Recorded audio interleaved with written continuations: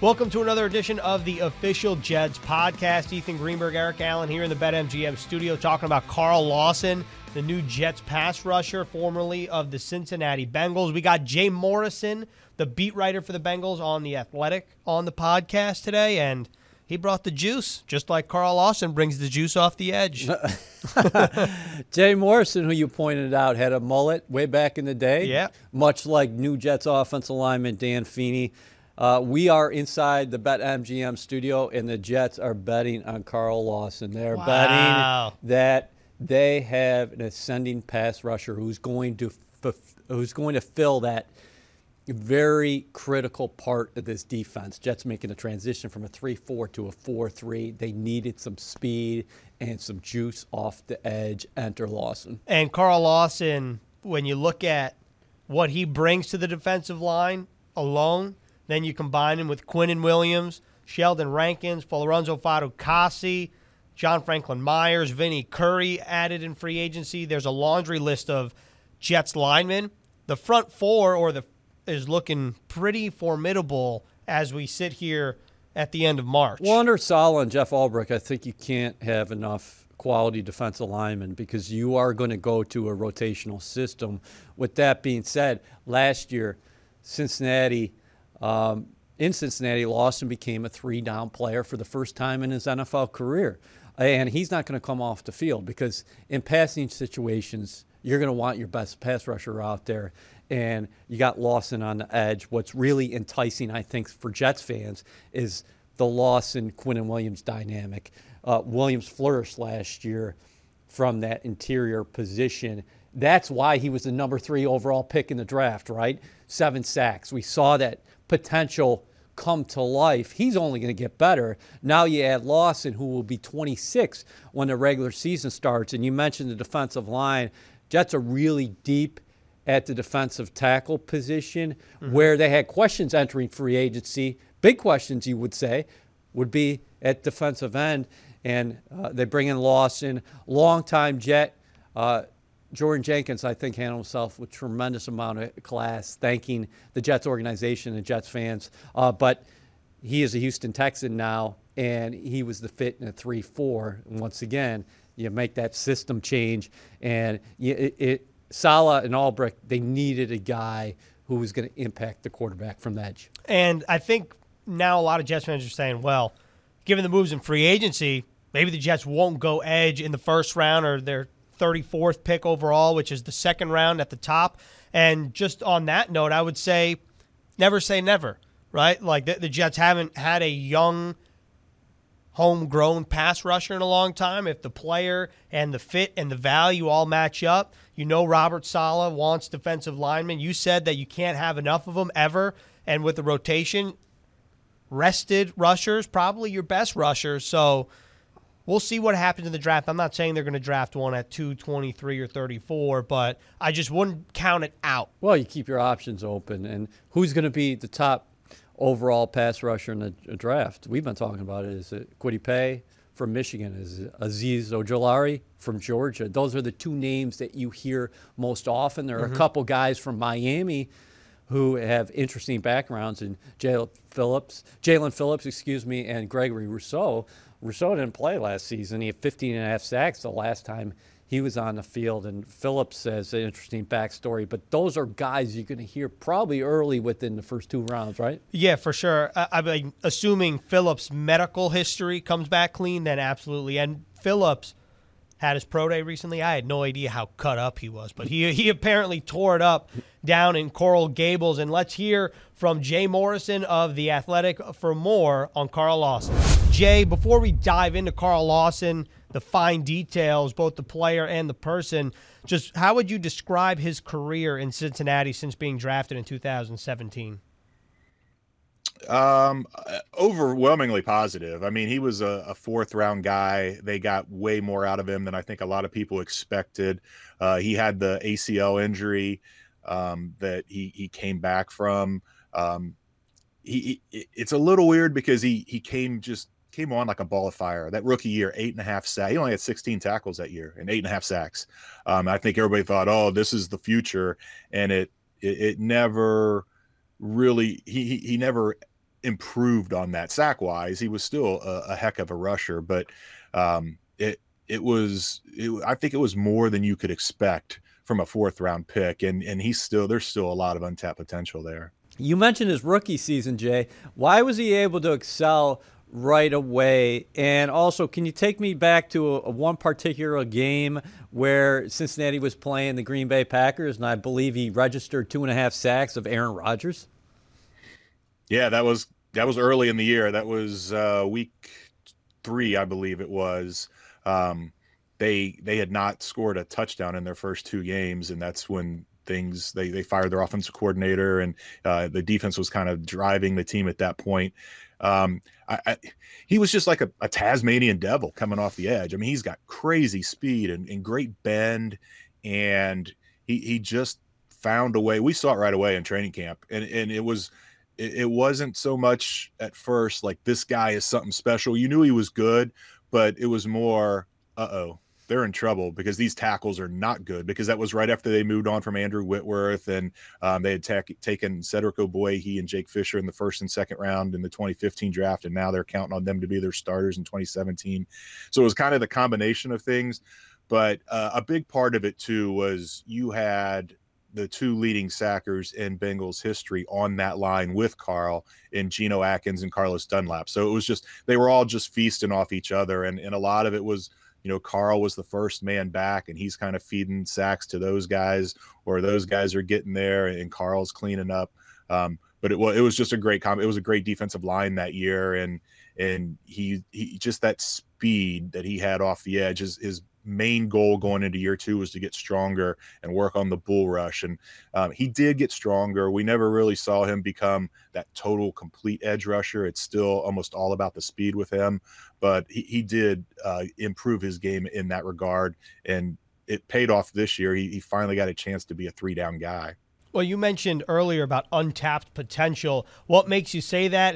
And is his next step, let's say with the Jets, just becoming a total defensive end pass rusher where you can play with speed and power? I think he has to learn how to finish, and that's where the untapped potential is. He was one of the league leaders in pressures. I mean, he gets back there so often, and a lot of it was because the Bengals he was it. I mean, as good as that D-line was his first year in the league, it was bad this year. So he didn't have any other guys helping him this year. He was always the first one back there, and there were so many times where he was in position to make sacks, and he either overran it or the guy wiggled free. And I just think once he learns how to finish, he can become a consistent double-digit sack guy. It's something I know that he's focused on improving. I think it played into the fact of why the Bengals let him walk. I mean, they signed Trey Hendrickson, who's had one breakout year from the Saints. It was kind of just a swap meet. They let Carl Lawson go, and then they signed Trey Hendrickson, and I don't know that they had full faith that he's ever going to develop into that major finisher, but I think he will. Just knowing the guy, how committed he is to working hard and his craft, and I look for big things for Carl in New York. Jay, were you surprised by that move? Because the Bengals did enter free agency with some flexibility, and like you said, they opted for Hendrickson as opposed to keeping Lawson in their system, a guy they invested in, and he's been part of the Bengals franchise for 4 years. Yeah, I was a little surprised, but not totally, because that's the way the Bengals operate. They put a price on a guy, and if someone outbids them, they're not going to get in a bidding war. And I think they felt there were other edge rushers out there that they could get at their price. They wanted Carl back. They did try to get Carl back, but the Jets threw more money than the Bengals were willing to match, and they had that little bit of doubt in the back of their head whether he was ever going to be an elite guy. We had this whole Mythbusters series that we did at the Athletic, where each writer picked a myth, so to speak, about their team, and mine was, is Carl Lawson an elite edge rusher? And we didn't bust the myth, and we didn't prove it. We said jury's still out. It's just that's the big question with him is can he learn how to finish? And I think maybe the Bengals had a little bit of doubt, and they stuck to their guns on their price point and let him walk. Can you talk a little bit about his work ethic? You kind of mentioned it in your answer that you would bet on Carl Lawson to become that complete pass rusher, but I just wondering, can you talk about his work ethic a little bit? Because I think that's something that Robert Saleh and Joe Douglas always stress that they're looking for in players. Yeah, I think by and large, most NFL guys are really committed to working out and just having that work ethic. But Carl just embodied it. I mean, that's all he talked about.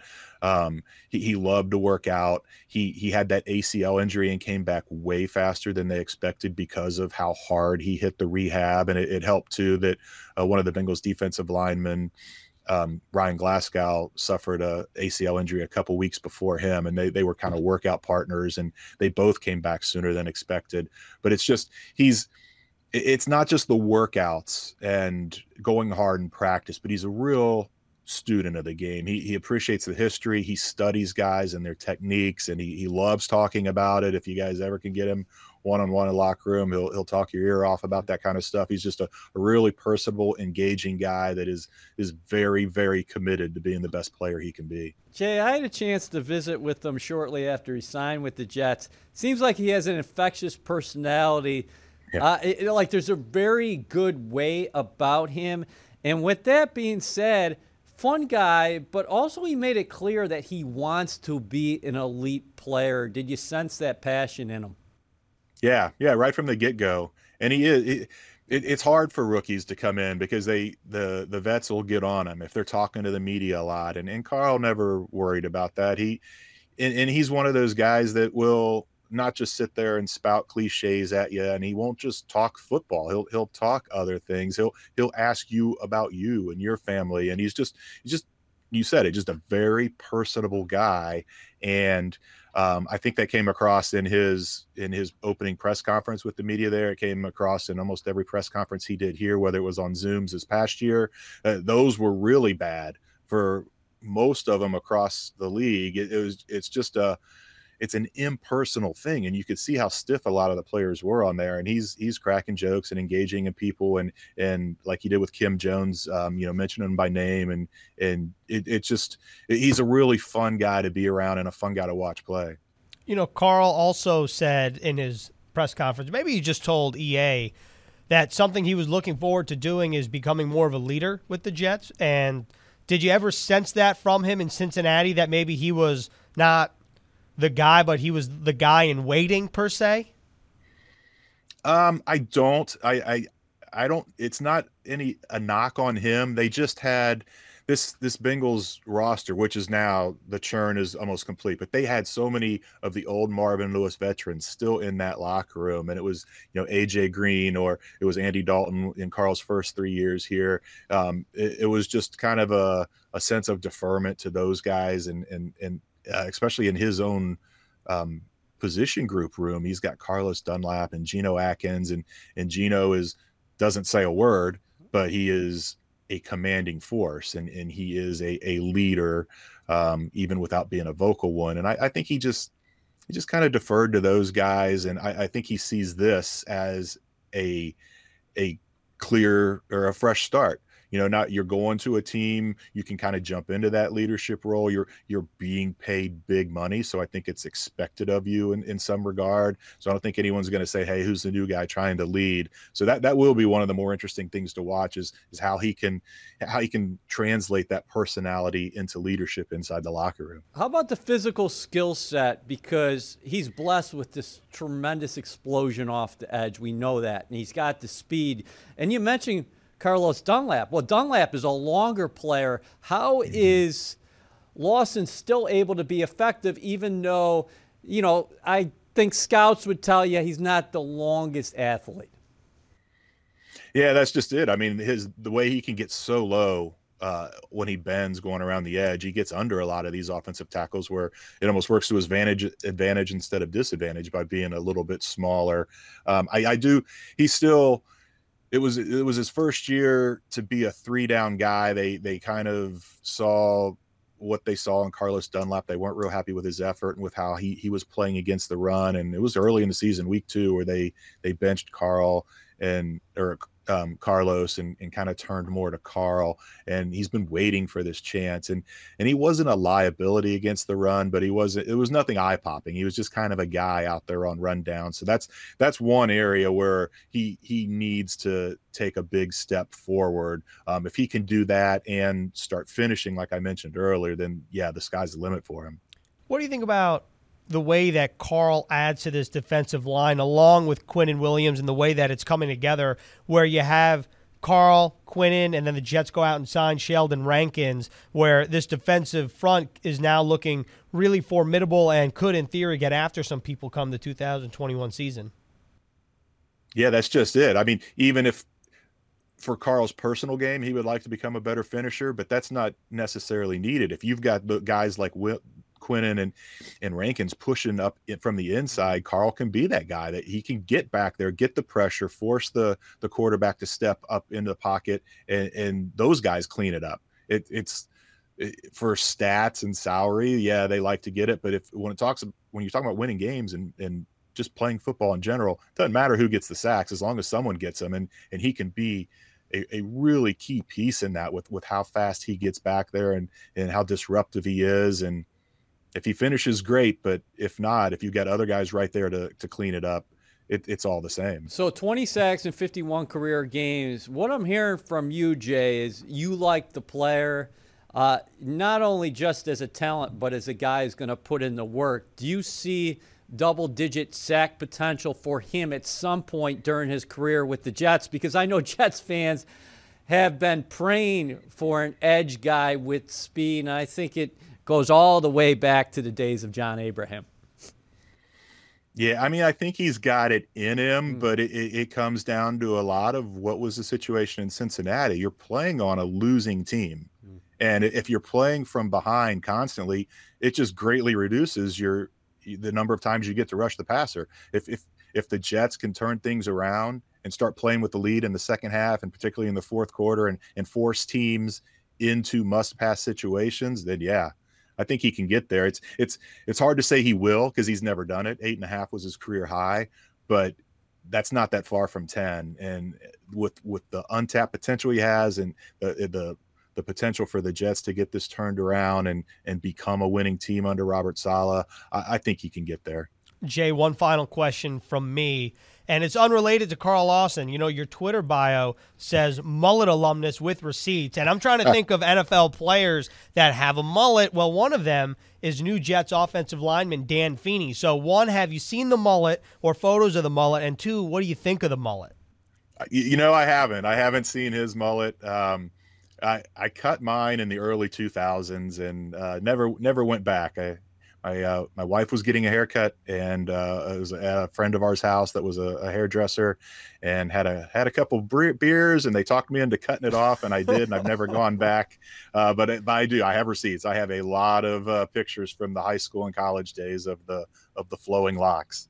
Wow. I love it. We've all played with our hair before. That's all part of it. Hey, Jay, let's make a transition to the draft, though. Bengals sitting there at number 5 overall. Just your thoughts, because the Jets sitting there at 2, and they also have the 23rd overall selection in the 2021 draft. That's coming up now in a couple weeks. What's Cincinnati rooting for in front of them? Yeah, you know, I asked that exact question of Zach Taylor, the head coach. You know, would you prefer 4 quarterbacks go off the board and you've got your choice of the best non-quarterback, or would you prefer that maybe only 2 go, and then you've got teams behind you that are dialing you up and getting into a bidding war to move up to take one of those quarterbacks? And he just said, we'll be prepared for whatever. But it feels like it's going to be Jamar Chase or a trade back. And the Bengals they've been burned with trades before, and you just wonder how gun shy they are, even if it's the right move. So I think that's what they're hoping, is that it's 4 quarterbacks off the board, and then they get to pick between Jamar Chase and Penei Sewell. But yeah, if it's me, I'm trading back and getting extra picks. They don't have a lot. They used to when they were going to the playoffs 5 years in a row. They had a lot of comp picks, and they really stacked some drafts. That's not been the case lately. They still have a lot of holes to fill, and I think with with how deep this offensive line and receiver classes are, and those being their two biggest needs, they could really make some headway in the second round by picking up some extra picks and only moving back, 5 to 10 spots. Yeah, 5 to 10 spots. Great stuff from Jay. He'll be looking at photos of Dan Feeney's mullet. I really do like the mullet. I don't think I would ever do it. I don't know if I could do it, but I like Dan Feeney's mullet. Have you ever shaved your head? No, but I used to spike my hair. Well, I definitely could see the spike. I think anybody who follows you on social media saw you at the Carrier Dome celebrating after a three-pointer in intramural basketball. It was not intramural basketball. Have you dyed your hair? You probably done that as well, I bet you. No, I don't think so. I'm trying to think maybe for Halloween one year, put a blue gel in, but I don't think I ever dyed it. A blue gel? Yeah, so your hair had a tint of a color to go with the costume, but I don't remember what it was for. I picked my head a couple times. My mom really did not like that. And then also, I feel like people automatically are going to take a step back when you pick your head. It's like, oh, my God. Right. What's your deal? You know what I'm saying? So have you ever colored? Not colored, but done a what? No, I put sun in my hair when I was No frosted tips? 6. No. Andrew Agro from Corporate Sponsorships, frosted tips. Really? Take a look, yeah. Wow, I hope he has receipts. I got to see some photos. Oh, we do. And how old was he? Oh, he's during college. These are college years. Oh, okay. All right. Drew was a college football player. Wait, who was? Andrew. Oh, he was? Yeah. All right, we'll talk about this off the air. I didn't know that. But anyway, in terms of free agency, I know that we're going to start shifting to the draft real soon because it's the start of April and the draft is April 29th. We're going all draft on the Official Jets podcast coming up. We are, but we have to put a bow on free agency. And we've talked about before how free agency shapes more of what you would maybe consider what will happen in the draft in terms of the first couple rounds. And, I think that the Jets are in a good spot overall heading into the draft, and the couple positions that have stood out in terms of that there have been no moves so far. You think about the interior of the offensive line, supposed to be a good class in terms of the draft. Well, Feeney, you mentioned the mullet. Right. Yep, you're right. Feeney's the only one. And cornerback, I don't think the Jets have signed anybody or re-signed anybody at the time in which we're taping. That's fair. What's going to happen in the nickel position? Javelin Guidry, who I really like a lot, who flashed down the stretch last year, he showed more. He showed people that he was more than just a speed guy coming out of Utah. I like his potential. But Brian Poole gave you 23 good games over the last 2 seasons. Jeff Ulbrich, familiar with him from their days together in Atlanta. He still is an unrestricted free agent. So what are the Jets doing there? We talked about in the past, I think Bryce Hall and Bless Austin, good physical skill sets for what the Jets are probably going to do on the outside here. And then you mentioned the interior offensive line. Right now, it's a group that includes Feeney started a lot of games with the Chargers. You got Alex Lewis still on this roster and Greg Van Roten, of course. But the two positions what stand out in free agency, defensive line, this podcast has largely been on Carl Lawson, and he's the headliner. But you brought in Vinny Curry as well. Vinny Curry's going to be probably the oldest guy in this roster, right? Yeah. Yeah, he's definitely up there. I mean, Greg Van Roten, I think, is about 30 years old. Well Curry's going to be 33, I think, when the season starts. Yeah, I think I'll double check, but so the point as of right now, the point on Curry is the connection with Joe Douglas. He's also a guy who's probably going to be a rotational fit for you, who can give you good play opposite Lawson at times, more stout, push the pocket, because you're going to have Lawson on this side, and then where you also got deeper, underrated maybe a little bit, is the wide receiver position. Because not only did you get Corey Davis, and he told the media, I consider myself a number one receiver, and the Jets think he's an ascending player, but Keelan Cole added to the mix as well, and he's got flexibility where he can play slot and outside. I think another position maybe goes overlooked is safeties, just because Marcus May was franchise tagged. I mean, that move still happened. You still have to give the credit to Joe Douglas for keeping Marcus May in the building, even though they're still working on a long-term deal. Marcus May's in the building. He could have said, we're not going to tag him. We're going to test free agency, Marcus May could have walked, right? That could have been a scenario. Instead, Marcus May comes in. Probably not a likely scenario, but it's a scenario nonetheless. Marcus May comes back, and then you add LaMarcus Joyner. Now you're 3 safeties on the roster right now. Marcus May, LaMarcus Joyner, and Ashton Davis, where at the end of the season it was May, Davis, Farley, Matthias Farley, Bennett Jackson. I think he got a little more talented in that room. So I think that that's a position that often goes overlooked just because it's assumed that Marcus May was never like in the free agent portal, which I guess he technically wasn't, but that room still got a boost with the return of May and the addition of Joyner.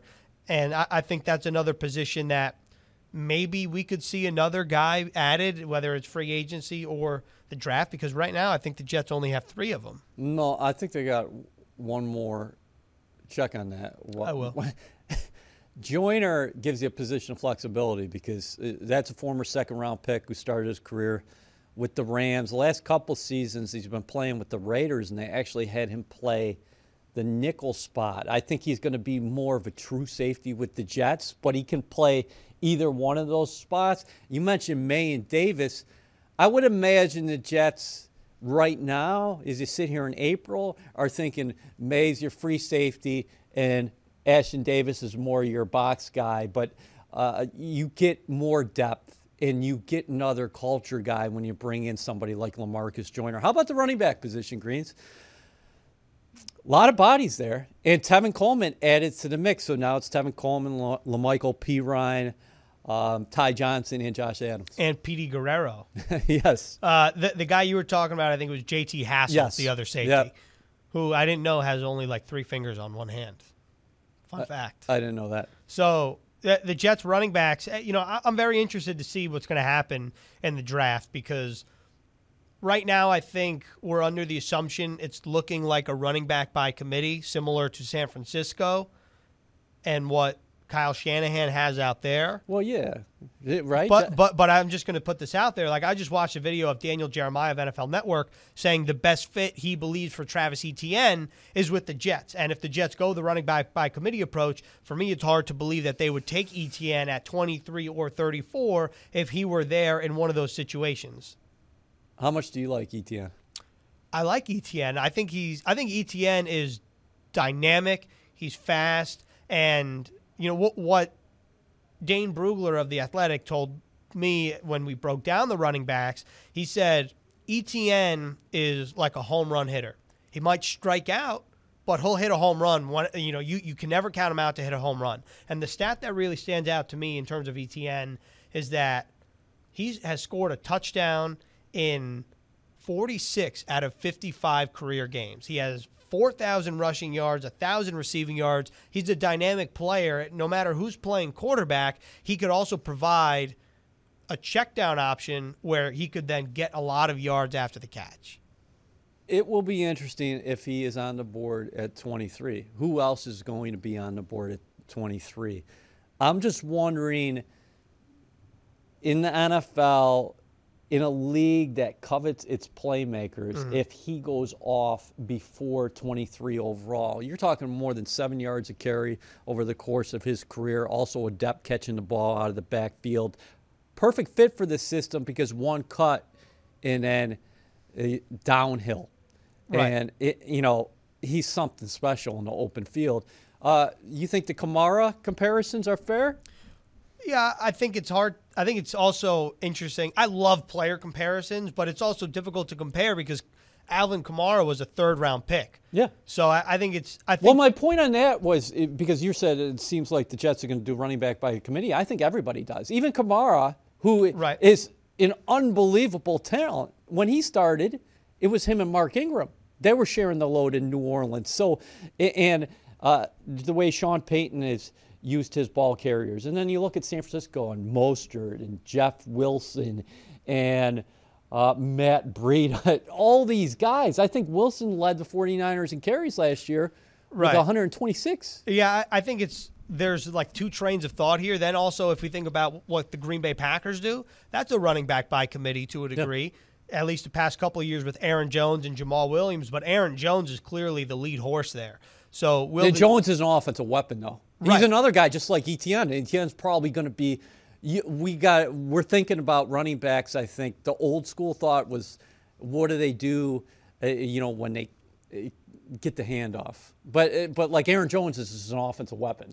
Yes. Yeah, I think that's a good way to compare it. But like when you're thinking of Aaron Jones, like I think it is, let's say if you were to do like a percentage share, 80-20 Jones and Jamal Williams, or 70-30, whereas San Francisco, it just feels like, maybe if you're going between Mostert, Wilson, and Coleman, maybe it's like 40-20, 20, you know what I mean? Like the pie is a little more even in San Francisco. And the thing is, we don't know how Mike LaFleur views this system, because obviously he's a Shanahan disciple, but he's going to have his own wrinkles. We don't know what those wrinkles are. So I think this is all part of the mystery of the draft that's usually there. This is heightened because we don't know what types of players Mike LaFleur wants. Yeah, but we do know the Jets like Tevin Coleman, because Tevin Coleman started his career in Atlanta. Mike LaFleur was there. He signed a free agent contract under Kyle Shanahan and Mike LaFleur. He signs with the New York Jets. And Coleman's a burner. I think we look at his stats last year, and he's dealt with some injuries, and say, well, maybe, he can't burn anymore. He's a guy who can get downhill. And the Jets got Connor McGovern in the middle, got one of the best young run blockers in the National Football League on the left side, and Mekhi Becton. And I think Fant is going to be a good fit for this system at right tackle. Yeah, and the one final thing I have to say about running back is the other part of the equation here is, can you find value in the second or third round or fourth round? When you look at years past, you mentioned Kamara, third-round pick last year. Antonio Gibson for Washington, third-round pick. J.K. Dobbins, I think, was a second-round pick. But then there's also his value in the first round, like Clyde Edwards-Helaire was a first-round pick last year for the Kansas City Chiefs. So there's two sides of the coin. It'll be interesting to see which side the Jets will fall on, and that's what we have the month of April to discuss. All things draft, full steam ahead as the first round commences April 29th in Cleveland, Ohio. And that's how we wrap up this edition of the Official Jets Podcast.